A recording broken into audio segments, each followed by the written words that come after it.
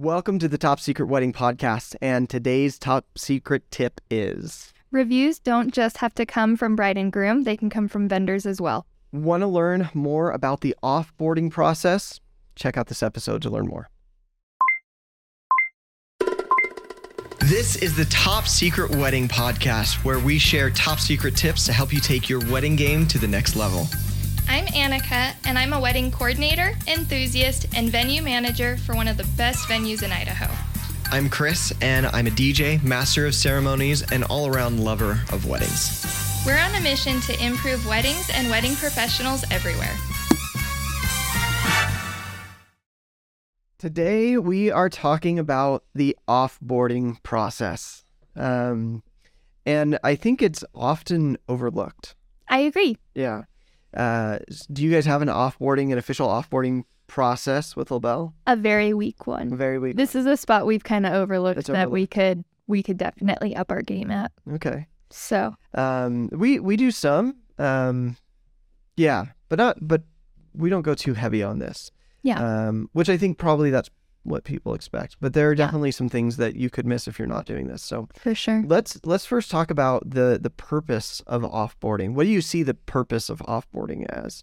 Yeah, I mean, I think one of the big purposes for offboarding is, ending that relationship with the client in a good way, but also providing a way to have future business. Yeah. If that makes sense. Yeah. A lot of times with, I'll use LaBelle Lake as an example, but with our clients, we say, okay, you've had your wedding. Love you guys. Bye. Right. But also, what if they know someone else who's having a wedding? What if there's potential relationships there in the future? Or maybe down the road, they're looking for a reunion venue, or you just never know. You never know.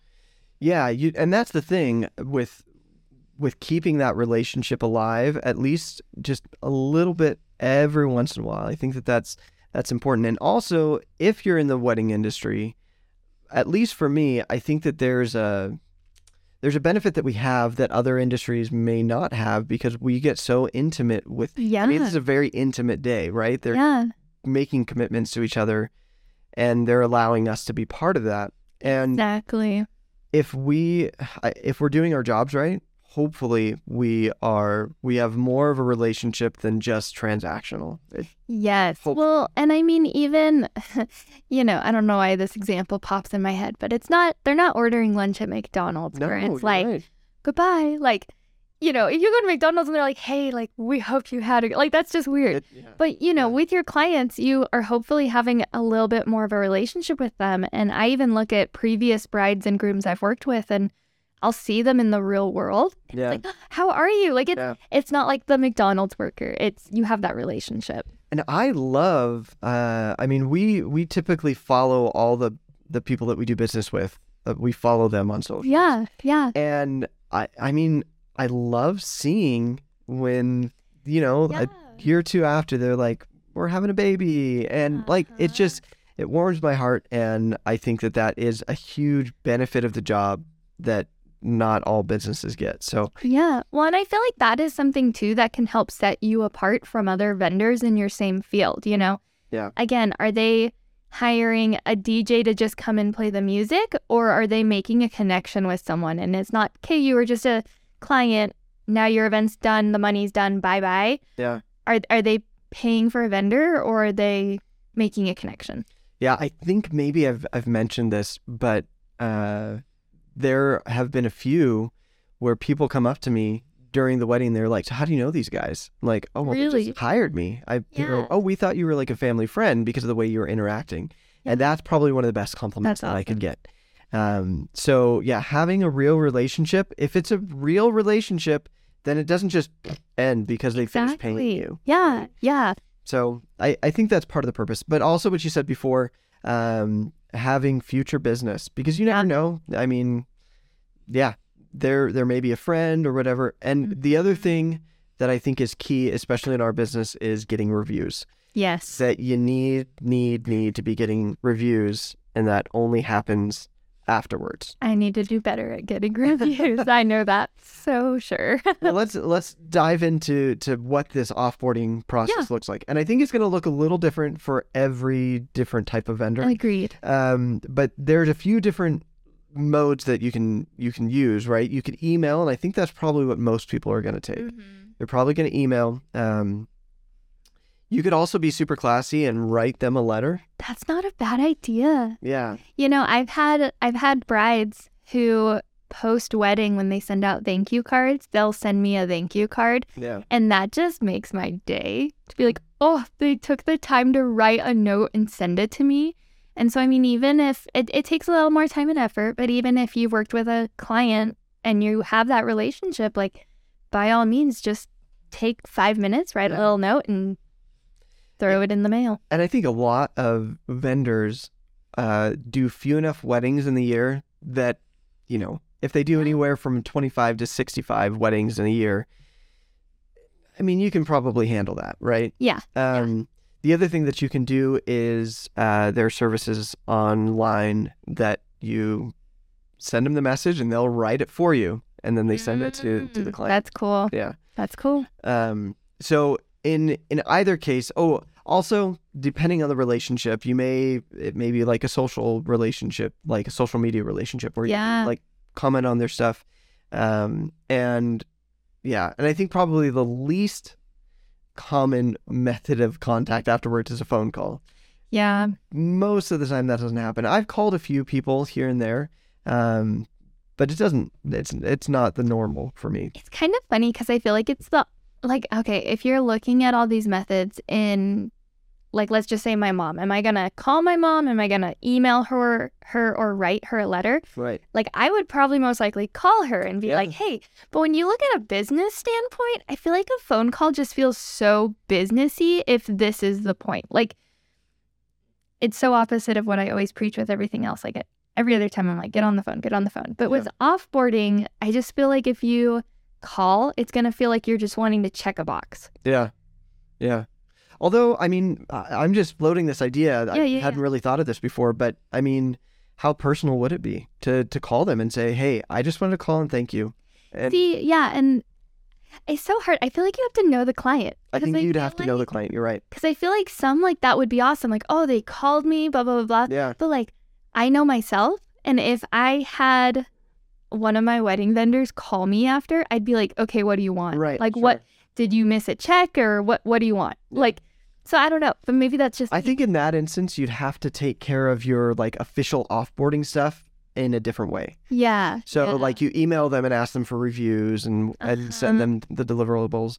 But then you call and just say, hey, I wanted to thank you. I think that's the thing. Yeah, I feel like that could be really Somebody cool. try that and tell us how it goes. Yeah, let us know how it goes. I'm curious. No, I think I'll probably try that this year with a few weddings. Try it. Let me know. So let's talk about what to include in your offboarding. Yeah. Right? Yeah. I think at the very least, a thanks. Like, I feel like a sincere thank you is good. Because just saying thank you for hosting your wedding at La Belle Lake.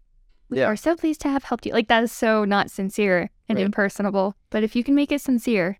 Yeah, I agree. And I think you, you should take the time to personalize it just a little bit at least. Well, and even if you just personalize it a little bit and throw in, like, one little fact. Like, like, hey, Bob and Amy, I don't know. Yeah. You know, thank you so much for letting me be a part of your wedding day. I loved when the bridesmaids busted a move on the dance. Something crazy that it ended in rain, but something to make it not so they know it's not just like a computer automating it on the other side. I guess that's what I'm trying to get across. And you could have most of it automated. You could have most of the email already written, but like put a little something in there so they know there's a human. Yeah. So a thank you and then a review. You should ask for reviews and go listen to our thing on reviews.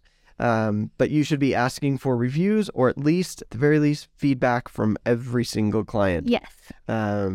Unless it ended really badly, then that's a different story. But that's a different story. Yeah. But and then, of course, deliverables. If there's anything, that you should be delivering to them. Yes. Photos, video, for us, sometimes we have recordings of speeches or things like that we send them. Oh, that's cool. I don't know how often they use it, but in my mind, it's not mine. It's theirs. It's their special day. So they should have access to those recordings. So you should send them those things. And then also, I think we already talked about this, but in our notes it says personal connection. There should be some sort of connection. So, I think, the offboarding process, it doesn't have to be totally complicated. Yeah, I agree. I feel like, even myself included, I feel like I tend to make it complicated just because I feel like there's this need to, but really it doesn't need to be complicated. Yep.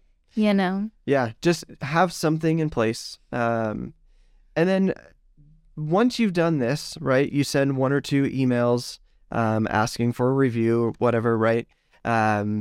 Do you do any further communication after that?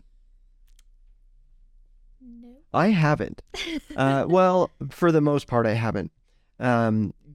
With some couples, 6 months to a year after their wedding, I'll call them up and ask them. That's so cool. Do another review. Like, hey, tell me what you remember from your wedding. Tell me what you would change. Looking back, what were you looking for in a DJ, and what were you surprised with, or what was the value that we gave you? And that's been somewhat helpful. Yeah. But also it's nice to just communicate with them and catch up a little bit. The other thing that you could do, depending on your business, you might have, maybe a newsletter that goes out every 3 months or something like that says, here are the updates, here are some things that you might be interested in. But you want to, as much as possible, try and stay top of mind without being annoying. Yes. And that's a careful balance. If you're sending emails every week, you're gonna get unsubscribed. But if it's every 3 months, maybe. A lot of photographers, so they send me a lot of times, and maybe they do this with you too. They'll send me the albums from weddings. Yes. When you do that, you put in your email, and then most of these services also have a way that they can reach out to you again. Yeah. For like around Christmas time, I'll usually get emails from photographers, and I know they're automated. I'm guessing they're automated. That says, "Hey, would you like to buy these prints or whatever?" So I think there's value there, in just making sure that you're not just writing the client off like it was just a transaction. Yeah. So, Agreed. Yeah. So, any other thoughts about offboarding? I don't think so. Yeah, I think it's a small thing that can have some really good effects. And you should just take a few minutes, make sure that you have your offboarding process in place. Otherwise, you might be missing something. Yeah, I guess one thing I do want to mention is, we talked a little bit before about the prep of events. But, when we meet with a bride, we have a piece of paper that says this is the process with working with us. Yeah. And so including, like, now that I think about this, I don't think I have this, so I should. But including in that process, the offboarding, that way they're prepared for that offboarding. Yeah, we'll send you an email. Yeah, exactly. Maybe including the clients into, well, this is what our offboarding looks like. This is what you can expect from us. That way they're not just like, oh, why are they calling or emailing me? Or, just providing. Preparing. That's the word. I was like, it starts with a P, and I don't know. Preparing your clients for what to expect. Yeah, especially when it comes to the reviews. Saying, hey, by the way, we're going to be sending you at the end, we're going to be sending you a review, a link to a review. That's such a good idea. I just feel like I have the hardest time getting reviews, but even like, when you're in that meeting before the day or whenever and just saying, hey, we're going to send you a review, it would help us out so much in being sincere and in person telling them that, then they're probably more likely to be like, oh, they sent that review. Right. I got to fill it out instead of just, oh, they want a review. Yeah. Get reviews. Is what we're saying. Yes. Reviews are so important. Yeah. So this is your reminder. Just look at your offboarding process. If you don't have one, establish one. If you've got one, just see how you can refine it, making sure that, you're getting the most out of it, but not pushing too hard, and making sure that you're keeping that relationship alive. You might be ending the transaction, but keep the relationship alive. Exactly. Okay. All right. Thank you. Thanks. We'll see you next time. Thank you for listening to this episode of the Top Secret Wedding Podcast. Subscribe, rate, and review us, and we'll see you next time.